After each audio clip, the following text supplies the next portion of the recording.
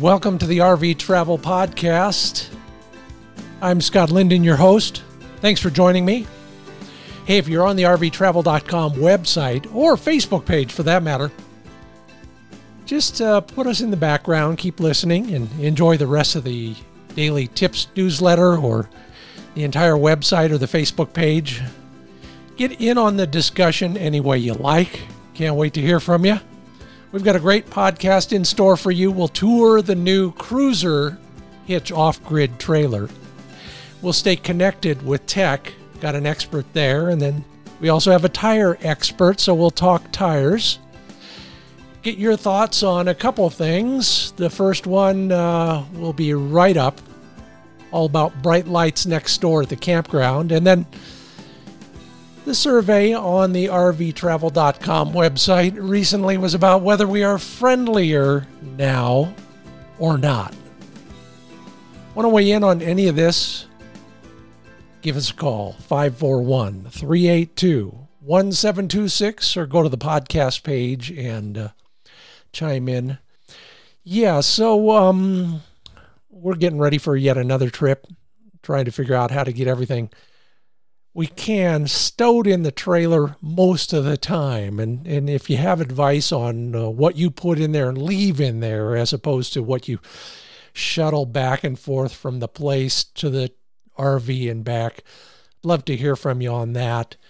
We are still at the stage where we're not committed, I guess, completely to that whole idea of leaving enough stuff in there all the time to where we can just hook it up and go, but we're getting closer on every trip. And this is the time of year when we start thinking about those sort of things, isn't it? Got big plans for the weekend? Where are you headed? And if you're headed to a campground with neighbors nearby, maybe you can relate to this on the RV Advice Facebook page, one of the many Facebook pages for specific topics that RVTravel.com has. And if you're interested in those, just go to RVTravel.com, click on resources, and then follow the link. You can't miss it. Richard Chabrahez puts an image up there that I thought it was a screen grab from the Titanic movie. It was just a bunch of dark and then a bunch of blue lights, screaming blue lights.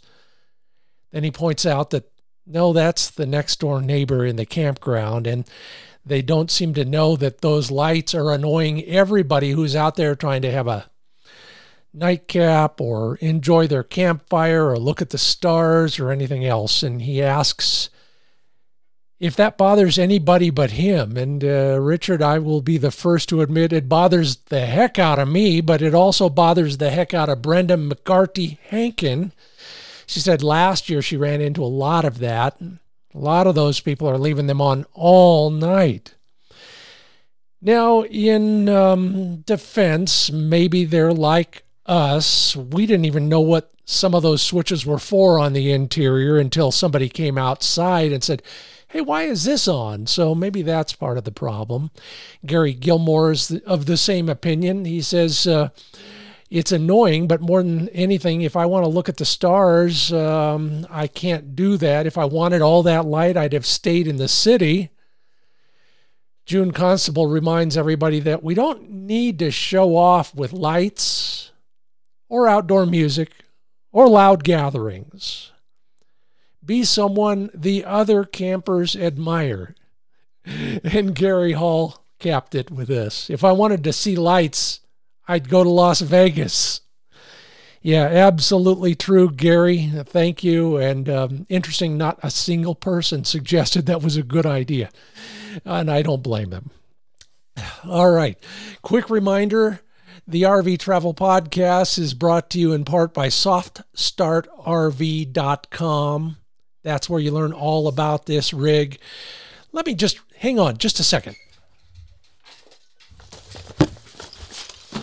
Okay, here it is. I got it. I think I mentioned that last week, and I'm just opening up the box now.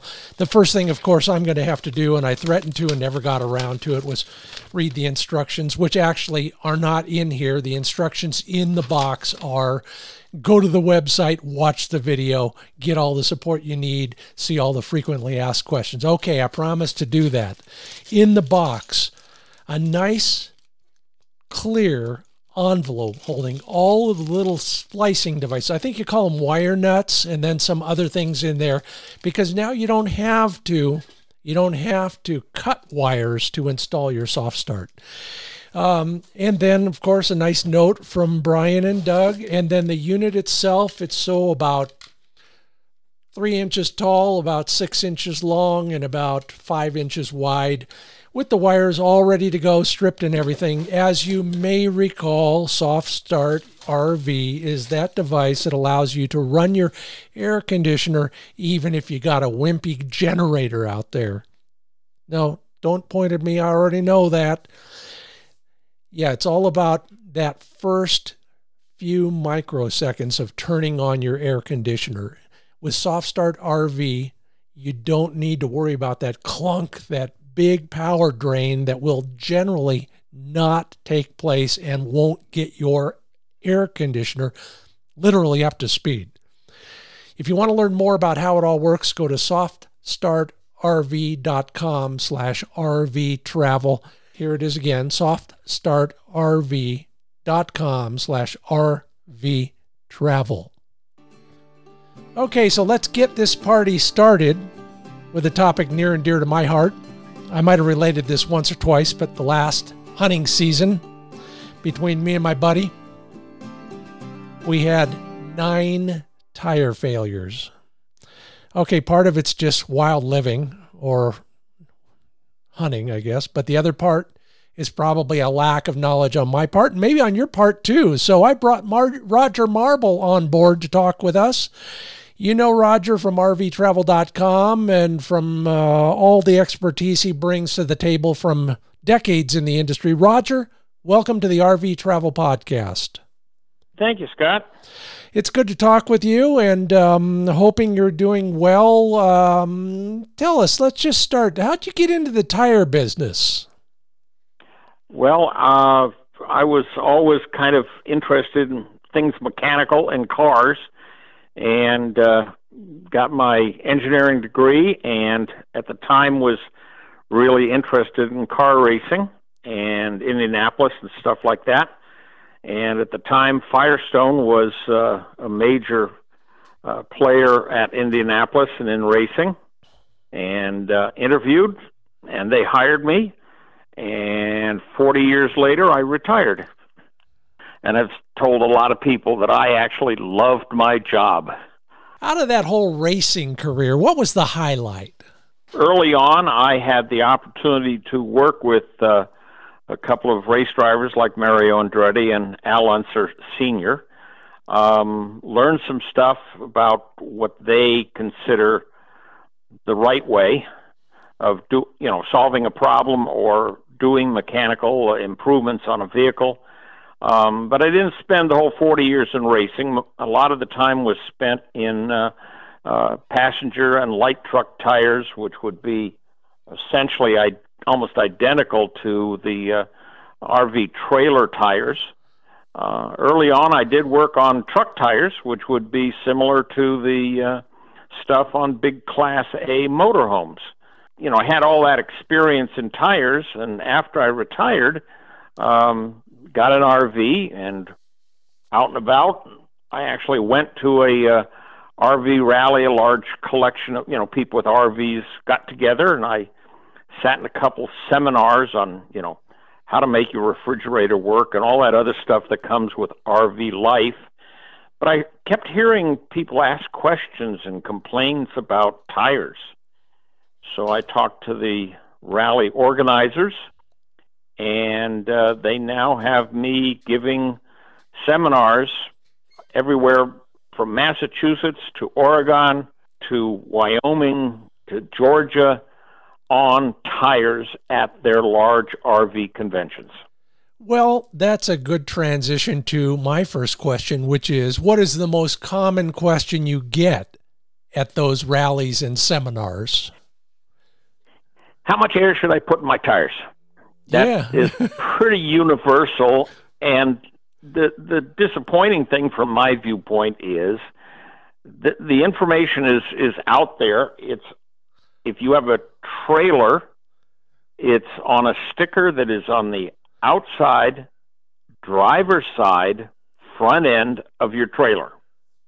There's a little sticker. It's about a 4x6, or some are larger than that, maybe 6x8, but they tell you the Gower gross axle weight rating. It tells you the tire size, the load range or ply rating, and it tells you the inflation the RV manufacturer is suggesting for the trailer.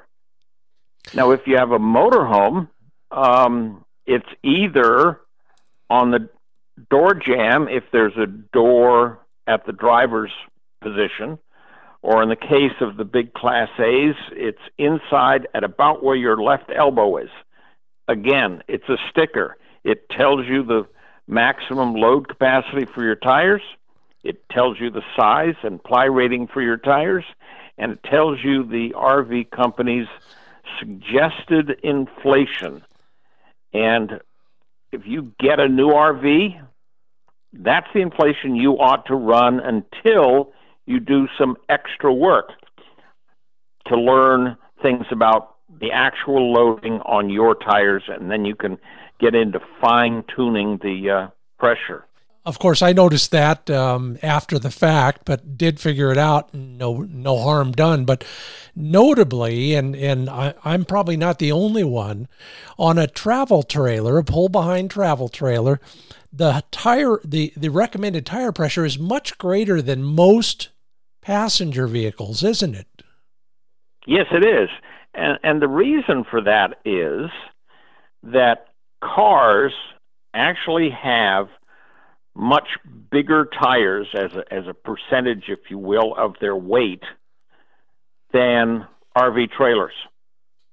RV trailers have, it isn't a safety margin, that's not the right terminology, but the terminology is reserve load. That's the capacity of the tire to support X pounds as a percentage of the actual weight that trailer is putting on the tires. And in cars, there's about a 30% margin, 30% difference between the tire capacity and what the car actually is putting on the tires. For RV trailers, it's in the neighborhood of 0 to 10%. Wow. Well, that's scary, but there must be. And the other thing that's important to remember is that's if you load it properly.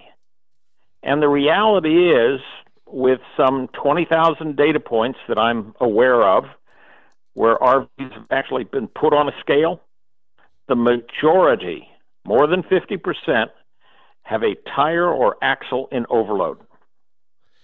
Even more scary. Yep. Are we just that careless, or is it that we again are just ignorant of the total weight we should be pulling?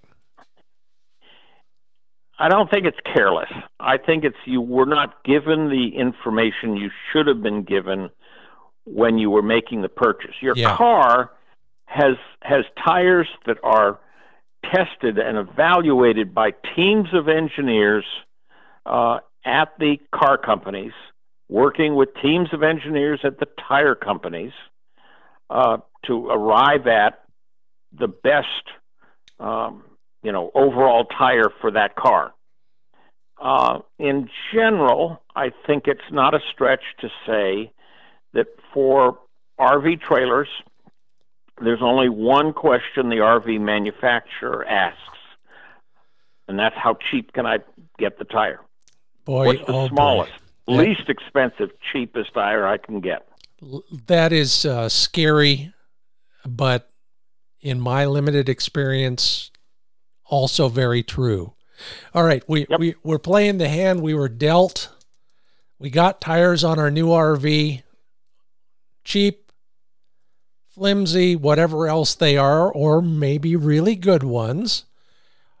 Give us the care and feeding of an RV tire, Roger. Okay. Yes, inflation should be checked in the morning of each travel day. And if you're going to be moving, you should check the inflation every morning. Now, luckily, technology is here today, and there are aftermarket tire pressure monitoring systems. We get those in all our cars now, mandatory, but they're not mandatory in RVs.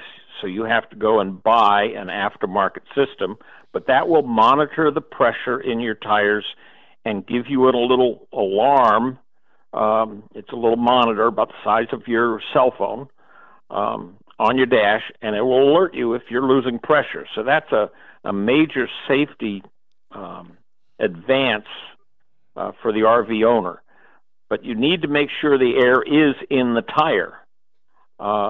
The other thing is you need to get on a truck stop scale at least once. Don't be afraid. The truckers aren't going to run you over. It's less than $20. You drive on the scale, you read the instructions, press the button. A guy will talk to you on the intercom, and you say, I got the RV, and he'll tell you, wait a minute. Less than 30 seconds later, he'll tell you, you're done. You pull off to the side, you go in, pay your $10 to $20, and you'll get a nice printout, and it tells you what the real weight is on your RV. So now you know whether or not you're overloaded or are properly loading your tires. And when you know that, then you know the inflation, and if you make sure the inflation is correct when you start every travel day, you'll probably eliminate 50% of the chance of having a failure. Let's go to that, because I don't know about you, but the first time I pulled a travel trailer, my biggest fear, first off, was watching it pass me on a downhill drive. The second was watching one of the tires pass me while I was driving. And the third, and still right near the top, is, okay, I got 2 tires on each side of my travel trailer. If one blows, will the other tire on that side basically allow me to safely pull over to the side without losing control? Yes.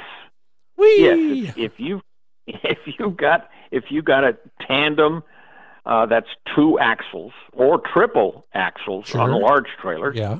If you got 2 or 3 axles, yes. Good. That's the best news I've had all day. Thank you, Roger. By the way, that's Roger Marble, tire expert. I'm Scott Linden, expert in nothing but the host of RV Travel Podcast. Thank you for listening. Roger, if we don't have those tire pressure monitoring devices in our tire/wheel, and we're just going to the parts house and we're going to buy a tire gauge, there's a whole bunch of choices out there. What would you recommend? You're going to spend between $10 and $20 to get a digital gauge. Righto. In general, when I've checked gauges, the stick type, that's the stuff you can, you put on the gauge and the little plastic thing pops out. I grew up with those. Yeah, I know. They're the least reliable. Okay. Now, they can be good, but as a group, because you have that big moving thing, they can be the least reliable, and digitals tend to be more accurate. And if you're within 2 psi of the real number, 2 to 5, depending on your application, that's just fine. That's my general recommendation. You don't have to. I see people say, I spent $150 on my gauge. Well, that's fine, but you don't have to spend that kind of money. I have 3 digital gauges. Of course, I've got 3 because I use them, I test them, and I have certified gauges and stuff like that. But I spent $12 each for the digital gauges I use. No, I'm glad to hear that. You don't have to spend a lot. If you subscribe to RV Travel, it's the daily newsletter, and every week I have a post on RV Travel, and if you read the post, you can get that to my blog, and on the blog I have some 400 posts just on tires and valves and stuff like that, and how much air to put in your tires. The other thing, when I started making a study of this sort of thing, after 9 blowouts, you can imagine I thought I'd better learn a little bit more. But I noticed some people big on the temperature of the tires and measuring the actual temperature of that rubber, I guess, is all you can really measure. Is there any value in that? No. That's the short answer. I'm sorry, but the answer is no. Okay. Because the hot spot that you want, you can't measure. It's internal to the structure of the tire. Okay, so I'll find another use for that pretty cool infrared laser-powered Star Trek thermometer. That thing is fine on metal parts. Uh-huh. It's good for your hub to check for bearings, brake drag, and stuff like that. The problem is rubber is a good insulator, and so you have a piece of metal, and the whole piece of metal is usually at the same temperature. Sure. But you can have 100-degree difference between two areas on a tire that are maybe an inch apart. Okay. And that's the difference between failure and not failure. So, no, the temperature, and I've actually got that in writing, that I see little need for the temperature, and it scares more people than it helps. Yeah, I believe that. And I haven't tried it on my tires yet, but I've measured everything from the ground to my hunting dog and had some real fun with it. And I guess I'll just leave it at that for now. Yep. You're listening to the RV Travel Podcast. I'm Scott Linden. That's Roger Marble. Roger knows more about tires than, he's retired. I'm sorry, I couldn't resist. But he's still talking tires. I get that. Yes, you do. Roger, what are the other things that we should always be doing? Should we be covering these tires and protecting them from the sun? Do we spray something on them? How do we keep our tires in the best shape possible? Keep them in the shade, which means now there are white vinyl tire covers. There are mesh screens that hang down off the side of the big Class A RV units. I know some guys just have some pieces of plywood that they just lean up against the side of their, because you park it always in the same spot, and it's all two tires always get the same sun, and that can add, or the sun can cut months and even years off of the life of a tire, depending on where you live and how it's parked in the sun. Okay. So just get it in the shade is the best thing you can do for the tires after, we've made sure we're not overloading it and we have the right amount of air in the tire. We're going to leave it at that for now. Take care of your tires, everybody. They're your only contact with the road, and let's hope you stay in contact with the road. Roger Marble, you can learn more about him and read his stuff at rvtravel.com. That'll lead you to his blog, where there's even more out there. And believe me, I've learned the hard way. Be good to your tires. Roger, thanks for being a part of the RV Travel Podcast. Thanks, Scott. Now, don't you go away, because we've got coming up next a tour of the new Hitch off-grid trailer coming up right after this from rvtravel.com. Hey, if you're not a subscriber yet, you ought to be for all sorts of reasons. You'll get the member edition of the newsletters earlier. All you got to do is make a little one-time financial contribution, and you're a part of the club. You get everything that, membership should get. And it's all right there. Learn more at rvtravel.com.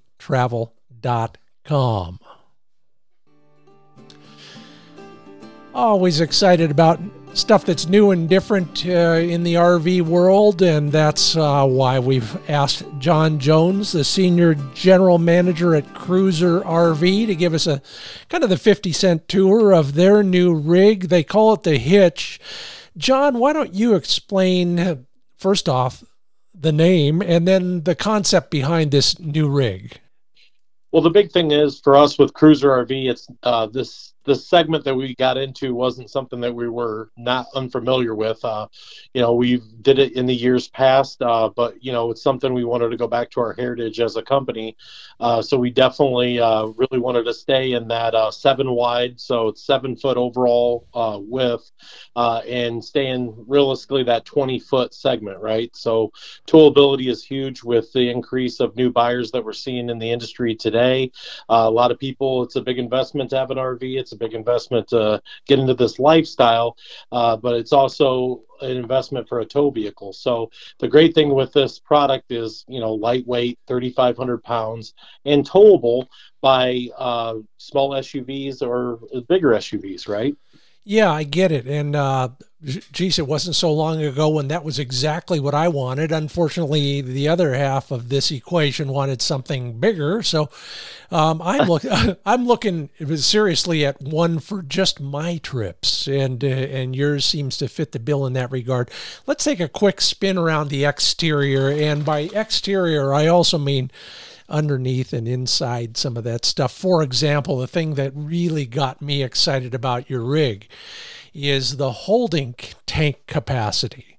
Well, the big thing is the holding capacity is a lot of times in these smaller units, you're seeing 28, 30, in fresh water, right? We have the same for this hitch and go, right? So a lot of people are hitch and going, and they're kind of going off the beaten path. So big thing with us was, stay out, camp longer, right? And big thing was water capacity, and that's something we hear every day, and it's always been a restraint in the RV industry. But even in a unit that's 20 feet long, 7 feet wide, we were able to fit 46 gallons of fresh water in this small unit.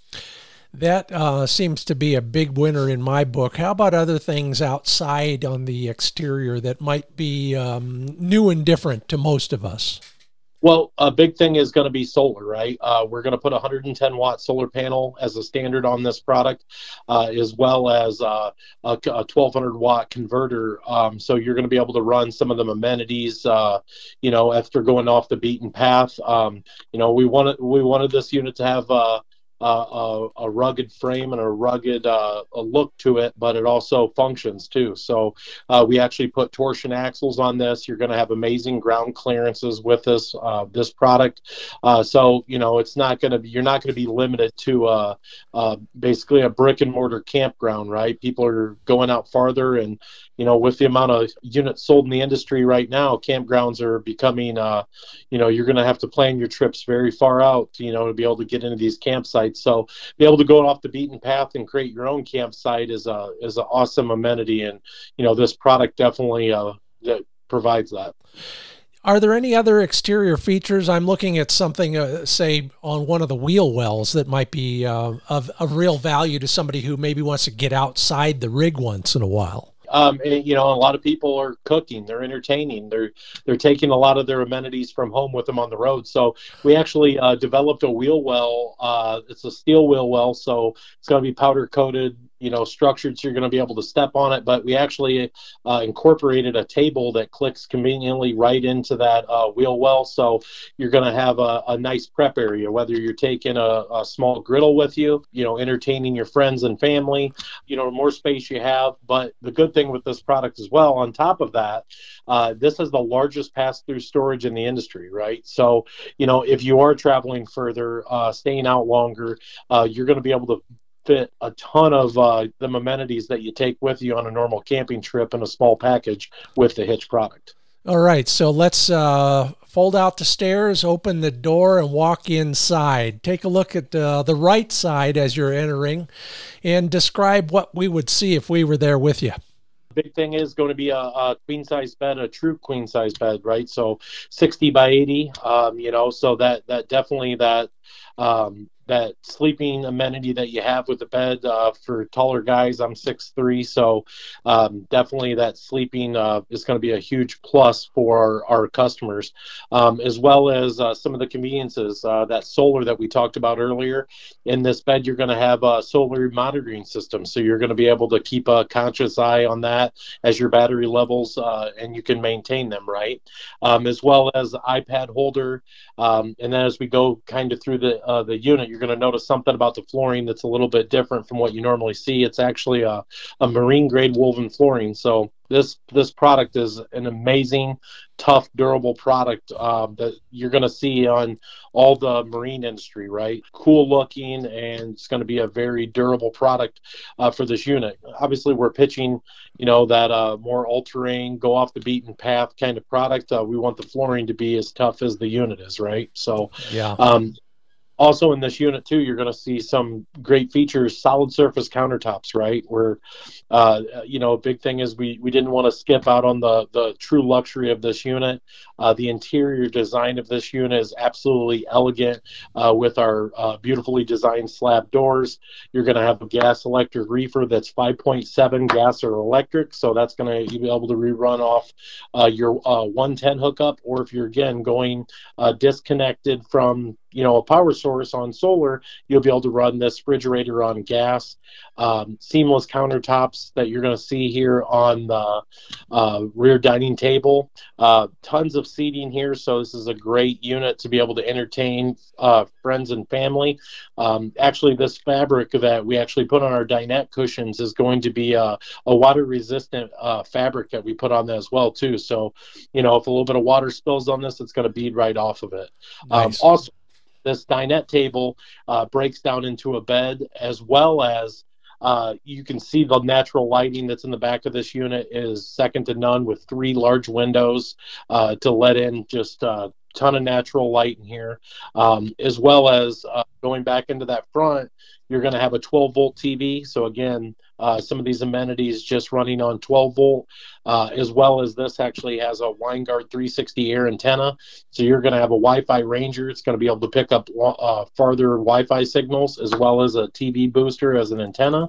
Also, this antenna is actually prepped for a 4G LTE hotspot. So you actually can buy that portal directly from Winegard and then call your cell phone provider, whether it's Verizon, AT&T, and then be able to hook a hotspot up for that, because we know as much as we travel and just want to get away from the hustle bustle of everyday life of our cell phones, some of them kids definitely utilize some of that technology. So it's always good to have when you're going out traveling.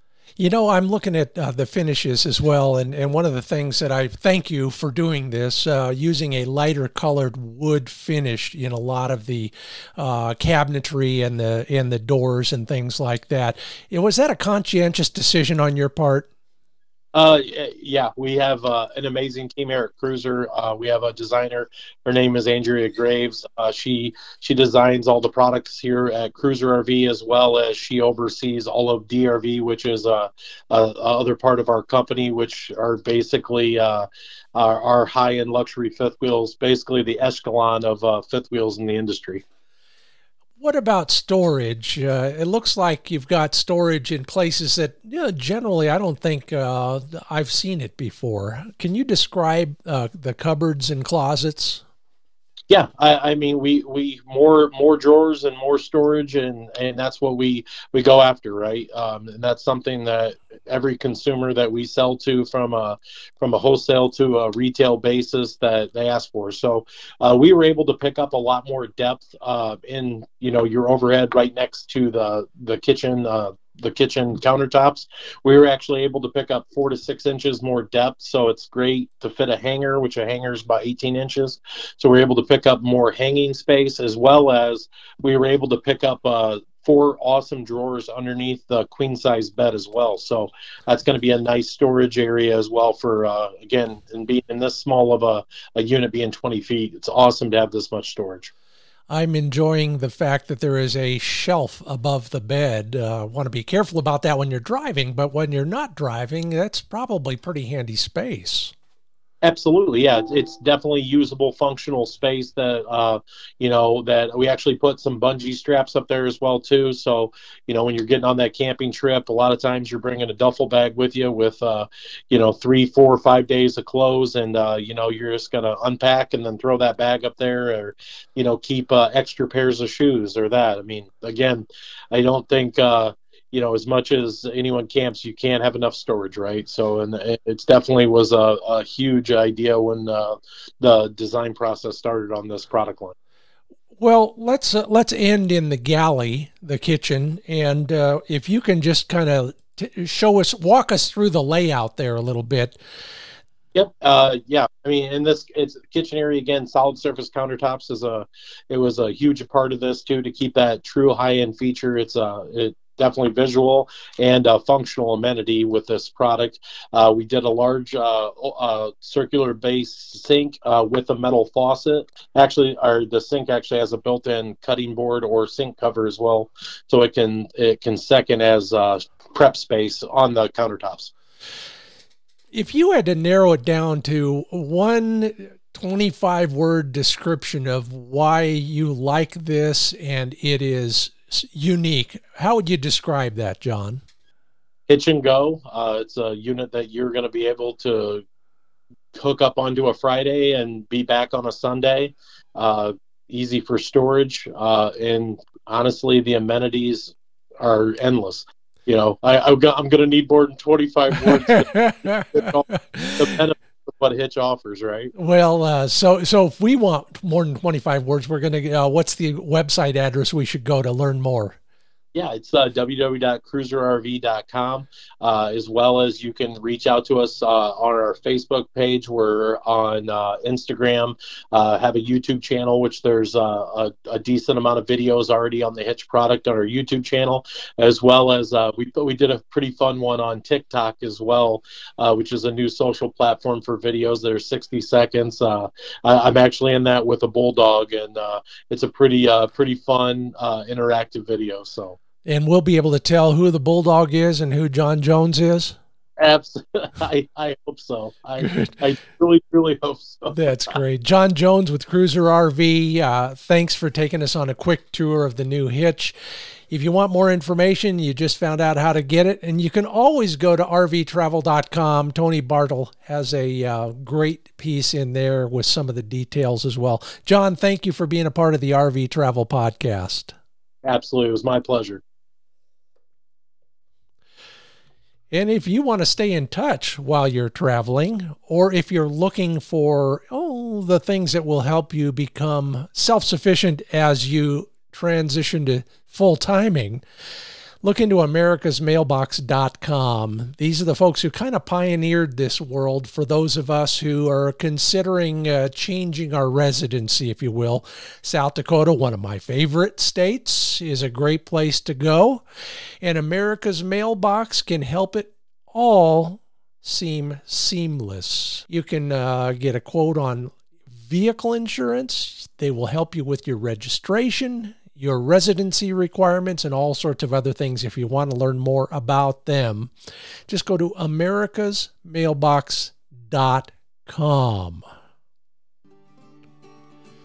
Whether you're moving your residency or just moving your rig to a different campground for a while, the topic keeps coming up.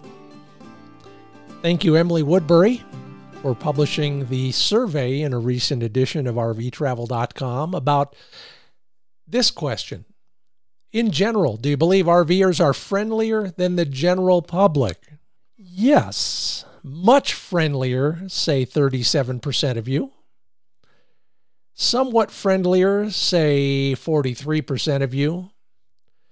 No, not really any friendlier, say 19%. And 2% of you, man, you must have gotten up on the wrong side of bed. You think RVers are less friendly than the general public. Of course, data is only one part of the equation. The other is the comments. Cindy says, have found so many wonderful, friendly people. Just smile and it opens up a conversation. So true, Cindy. And sometimes you get a bushel full of lemons out of that as well, by the way. Don says, I've camped and hiked for 40 years, and it's ever been thus. RVers are open for discussions, talks, gatherings, campfire chats, musical entertainment. We do avoid politics and religion most of the time. Jen says, one of the things I'd hoped for when we started our full-time RV living 6 years ago was to make some lasting new friends. She's still working on that. But Jen, don't give up hope. Maybe you ran into that 2%. There are more out there, and I'll bet you'll make those friendships eventually. And stick around. We've still got Eric Johnson from Techno RV. He's going to give me and hopefully you some advice on all that technical stuff you need to stay in touch with a family, with work if you're so inclined, or anything else in the world that is outside your RV. So stick around. But first, cargenerator.com. Learn more about well, I don't know how to describe it except as what a clever idea. You don't want to lug around a big, heavy, smelly, noisy generator, but you still need that kind of power, whether it's an emergency situation at home or to power something in your RV. Cargenerator.com is where you can read the blog, figure out how that it might help you in the future. It involves some heavy-duty clamps and cables that go from your car battery to your RV or to basically anything that needs 110-volt power. All the details at cargenerator.com.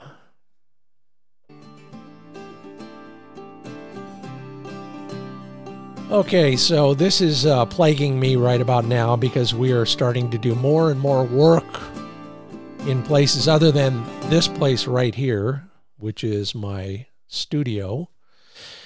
And to do all that, I need better cell phone coverage and other technological assistance. So I thought I'd go to the source. TechnoRV.com is probably the best resource you could find for this sort of stuff. But beyond that, talking to Eric Johnson over there, I think we're going to get some helpful information. Eric, welcome to the RV Travel Podcast.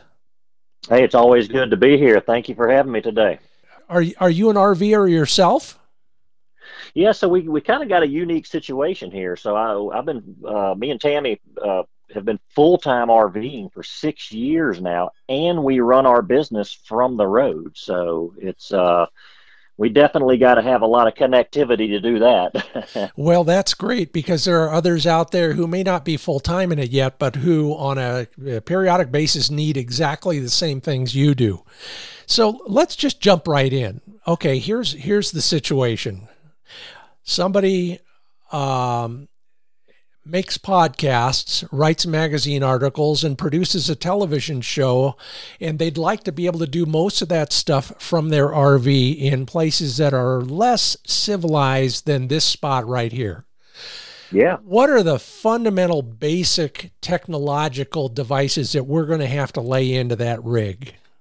Yeah, so this is a friend of yours, right? Asking for a friend, yeah. asking for a friend. I got you. So, it's when you're on the road, I mean, there's two ways to stay connected. You're looking at connecting to cellular, which is the local cell towers, or you're going to need to connect to somebody's Wi-Fi connection. If you're at a Wi-Fi park or a Starbucks or something, they'll say that, hey, they've got Wi-Fi. That's basically you jumping on their system.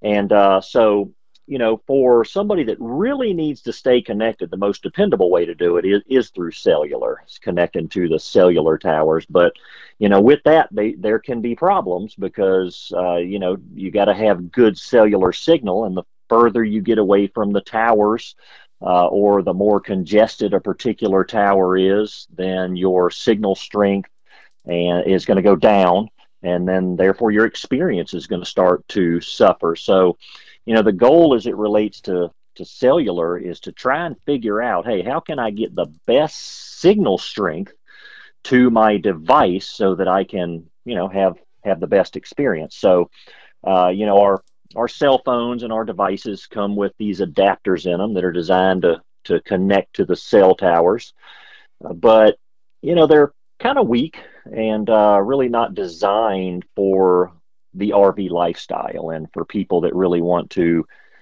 get unconnected, but they still kind of need to stay connected too. And so typically what you would do in a scenario like that is that you would employ a device that boosts that cellular signal strength. And they're actually just called cellular boosters.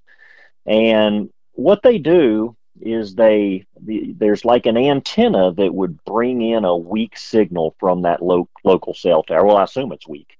but let's say it's weak. So this weak signal comes in, and then that antenna pushes that signal through an amplifier that then boosts the signal.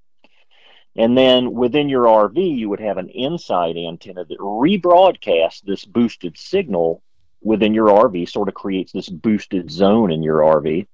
And then if your devices are within this boosted zone, then you're going to have better signal strength and therefore a better experience. It's kind of like bringing a little piece of the cell tower inside of your RV. And because, in your RV, you've got the walls of your RV blocking the signal. And then again, if your location is far away from that cell tower, you can have issues there. So, that's probably step one is with the scenario that you're presenting to me and not knowing many more specifics, is that a cell booster is going to probably be something that someone would want to consider. Is it are there a lot of choices out there? I know I've poked around on your site because I'm personally interested in this, as you've all figured out already. Are there choices based on what? Type of rig, type of cell provider? How do we choose the best one?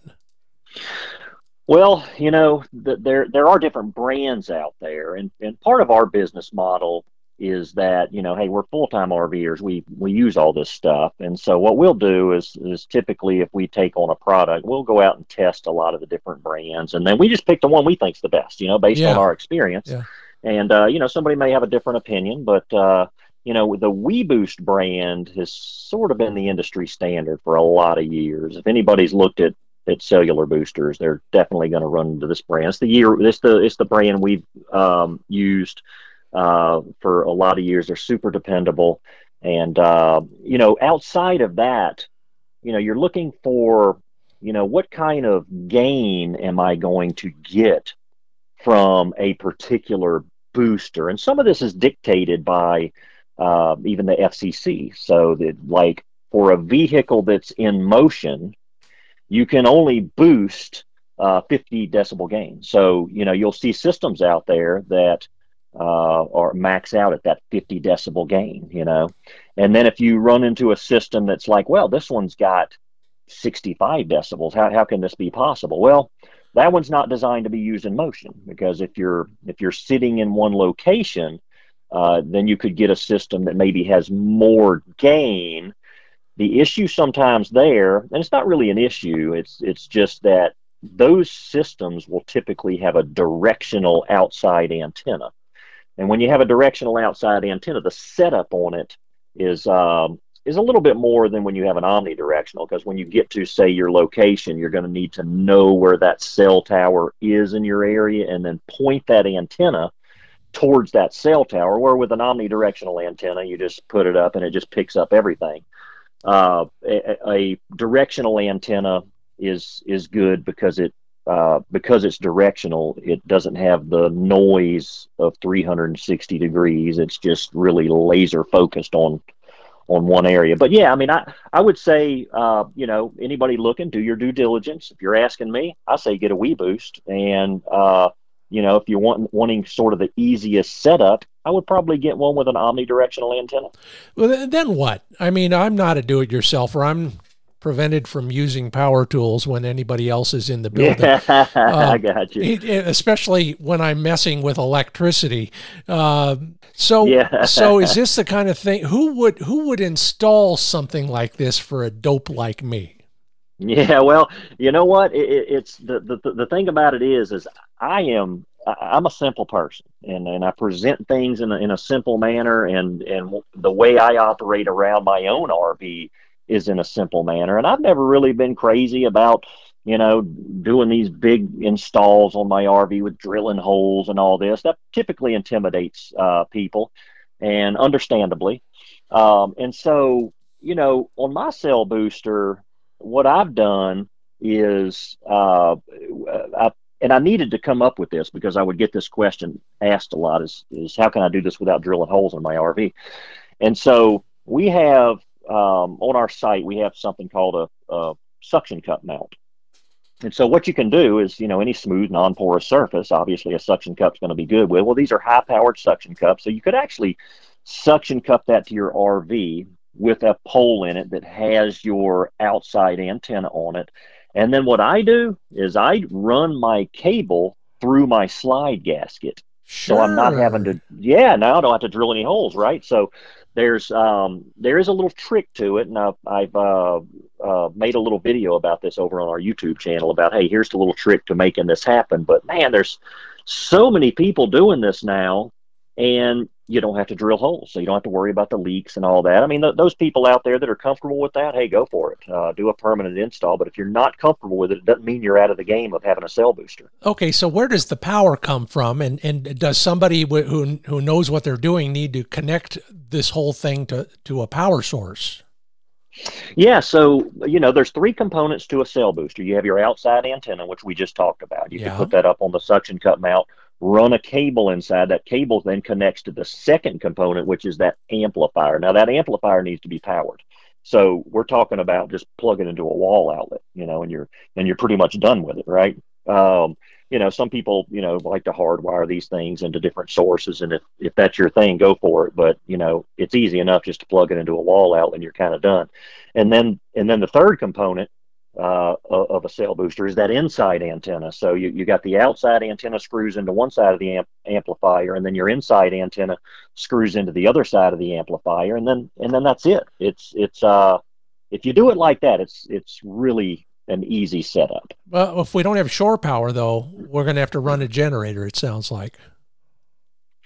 Yeah, I mean, you can definitely run it off of a 12-volt source. Oh, so that is possible too. There's just some add-on power supplies that you would add to that kit, and then you could plug it into a cigarette lighter at that point and do that, or you could hardwire it just directly into your 12-volt system with the appropriate accessory. Okay.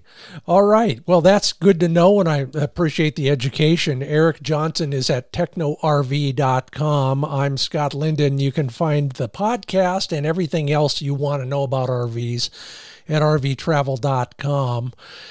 Including the new podcast page. So everybody take a look at that. I sure appreciate it.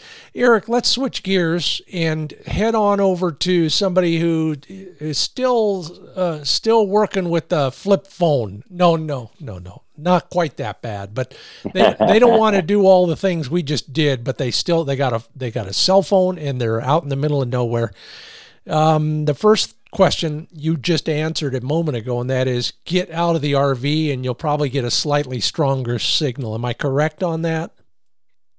Oh yeah. You know what? If somebody's like, hey, I don't want to buy a cell booster, give me some practical tips on, how can I have a better experience and not spend any money? Then yeah, absolutely. If line of sight is super important as it relates to cellular. So, getting closer to the cell tower. I mean, hey, we're getting real primitive here, right? I mean, there are some signal source type apps that you can get for your phone, and then they'll tell you where the closest cell towers are. And then, hey, if you're boondocking or something, you have the choice to be closer to a tower, then why not do it, right? And then if you're inside of your RV, oftentimes, that phone call that keeps dropping on you can that situation can sometimes be resolved just by stepping outside of your RV and getting on the side of your RV where that cell tower is, and it's just enough to maybe hang on to that phone call. So yeah, absolutely. I remember I can't believe I'm going to say this. I don't know if I've ever said it before. I remember the old days when there were exterior antennas on your cell phone, and when you were fly fishing, you could touch the antenna to the fly rod, and the graphite fly rod, so they say, acted as an antenna. Was somebody pulling my leg? Well, you see these movies, and people get to this tinfoil and do all kinds of things like that. Hey, I'm not a cellular engineer, but I suspect there are some do-it-yourself DIY type things that you can do to escalate. Hey, you know what? If I'm out fly fishing, I feel like I just want to focus on fly fishing at that point. Yeah, that's for sure.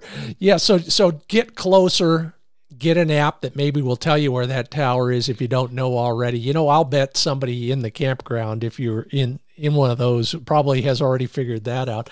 Anything else we can do with our phones? I mean, buying a better phone, is there such a thing? Do some have better reception than others? Well, absolutely. Yeah. I mean, I guess that would be the other thing that we should talk about, is that the newer models have stronger, output power, stronger antennas to receive power. So this communication thing is a two-way street. You've got to have the power to hear the signal come back, which comes from an antenna, and you have to have the power to speak your signal out. And so if you can increase the power of both of those lines of communication within your phone by getting an upgraded phone that's got more power, then absolutely, that can make a big difference. Because we start talking about flip phones versus say a brand new whatever model you want to go with, you're definitely just going to have a better experience side by side if you're comparing those. Okay, I promised not to ask too many dumb questions, but here's one final question. So my battery, I'm so notorious for not charging my phone enough. So when my battery's at 12 and 15%, does that affect the ability to send out and pull in a signal, or is it good till it's dead? Well, you know what? That's an excellent question. You know what I've learned along the way is if I don't know the answer 100%, I just say I don't know. And this is one of those cases where I guess I'm like a fail out on you here. So I'll go so maybe it's not a stupid question. I can go ask that question of somebody else, because now you got me curious. Okay, and as long as you get back to me, I'll answer it on an upcoming RV travel podcast. There you go. Hey, we'll get it covered one way or another, right? Okay, that sounds good. Eric Johnson is at technorv.com. All sorts of answers there. Yeah, I'll be at your YouTube channel real quick, because I'm going to have to do this one myself, I think. Hey, thank you so much for being a part of the RV Travel Podcast. Hey, it's great to be here. Thank you. And on that note, I'm going to call it a day, at least a podcast day. Thank you all for listening. Thank you, Eric Johnson. Thank you, Roger Marble. Thank you, John Jones. Thank everybody who participated in the Facebook discussion and who answered the survey. It's a lot of fun talking with everybody. I hope you'll do more of it with us. Call me at 541-382-1726 or go to the podcast page at rvtravel.com and talk to me via the message form there. Love to hear from you if you got something to share. An opinion, suggestion, tell me where to go. No, not like that. I mean for real. If you haven't subscribed yet, you can now do it at Google Podcasts, or you can also rate and review us. Visit the website, rvtravel.com. Take the poll. I'll leave you with this. It's a chestnut. Use it on your grandkids. Knock, knock. Who's there? RV. RV who? RV there yet? I'm Scott Linden. Thanks for listening. See you down the road.